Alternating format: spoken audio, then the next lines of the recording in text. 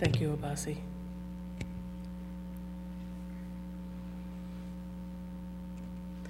The seventh principle of Unitarian Universalism is the respect for the interdependent web of all existence of which we are a part.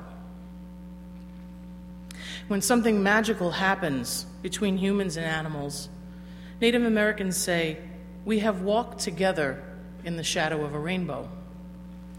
That rainbow is the bridge that spans the gap between the natural world and the world that we humans have created for ourselves.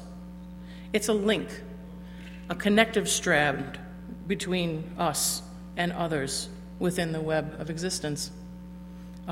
As a matter of fact, I had a little impromptu moment in the shadow of a rainbow this morning when I was sitting at my chair and found a spider on my arm. And I love spiders, and I take them as good omens, and they're good friends. And I felt like a spider came to comfort me and calm my nerves this morning. So I took her outside and put her in one of the plants.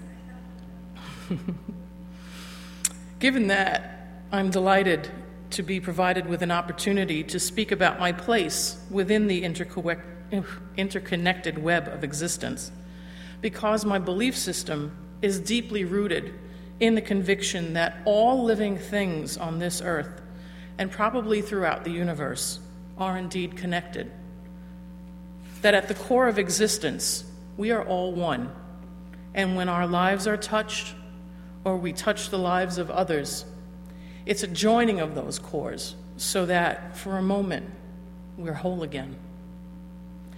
Everyone understands the science and the logistics of the interconnected web of existence.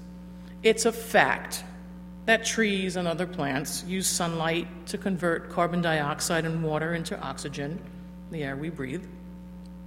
It is a fact that plants absorb their nutrients from the earth and grow and produce foodstuffs to nourish humans and other creatures that live on the earth. And sometimes those other creatures also nourish the bodies of humans and each other. But how does this connection to all living things speak to your soul? What kind of relationship do you have with the living things that surround you each day? And how do these relationships provide spiritual nourishment for you?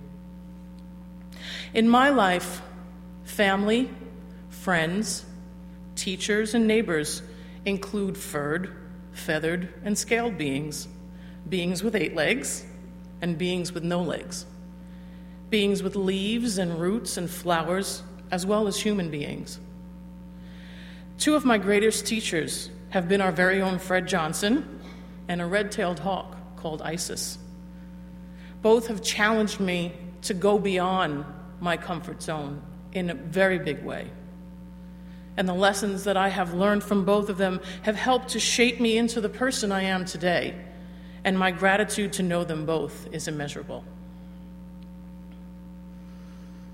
I've had 3 great loves in my life: a small dog called Squirrel, a parrot called Zoot, and my husband Barry. And here come the tears.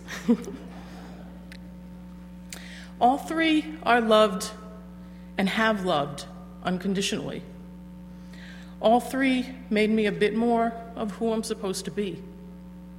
And now Barry and I share our lives with a flock of parrots, and they are our family, as surely as my mother, sister, and Barry's children are our family, and my life would not be complete without them. And today, we are mourning the loss of my dear 12-year-old lovebird, Tea Cake, who's been with me for all that time, who died on Friday night. And there is a little tea cake-sized hole in my heart.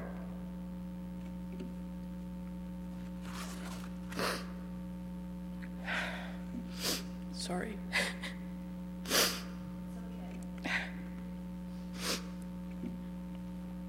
My spiritual journey has led me in many directions, but I always find myself connecting to the God of my understanding when I was able to participate in Native American ceremony. In fact, my first experience in a sweat lodge was what gave me back my spiritual connection. Native American ceremony is profoundly connected to the natural world, and there are few, if any, distinctions made between human and non-human life. Ceremonies take place out of doors or within a lodge or teepee constructed from natural materials such as wood, fabric, and skins. Each item used in the ceremony is acknowledged with great respect and gratitude, because without it, the ceremony could not take place. I have emerged from sweat lodges feeling battered and exhausted, covered in mud, my hair practically fried from the heat, and absolutely ecstatic and exalted. We enter into the lodge to pray for the entire world, and the entire world exists with us within that space. Upon entering a sweat lodge in the Lakota tradition, one kneels before the lodge opening and recites the prayer, Matakweosin. An anonymous author wrote the following words regarding this prayer, and they could just as easily have been my own. There is a simple but profound Lakota prayer, Matakweosin. These two words mean all my relations, or we are all related. To pray this prayer is to petition God on behalf of everyone and everything on earth. Matakweosin honors the sacredness of each person's individual spiritual path, acknowledges the sacredness of all life, and creates an energy of awareness which strengthens not only the person who prays, but the entire planet. Soon after I learned this prayer, I saw that it represented all that needed to be said. It was a prayer of respect, honor, and love for all humankind and for the earth. It is a prayer that says, I wish goodness and peace for all. I would leave no one out. I pray for all.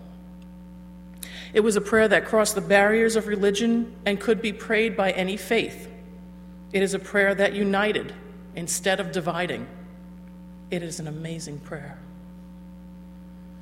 So with this unifying prayer in my heart, I remind myself that we are custodians of this earth, very much a part of the interconnected web of existence and not outside it, although our lives often speak a different story.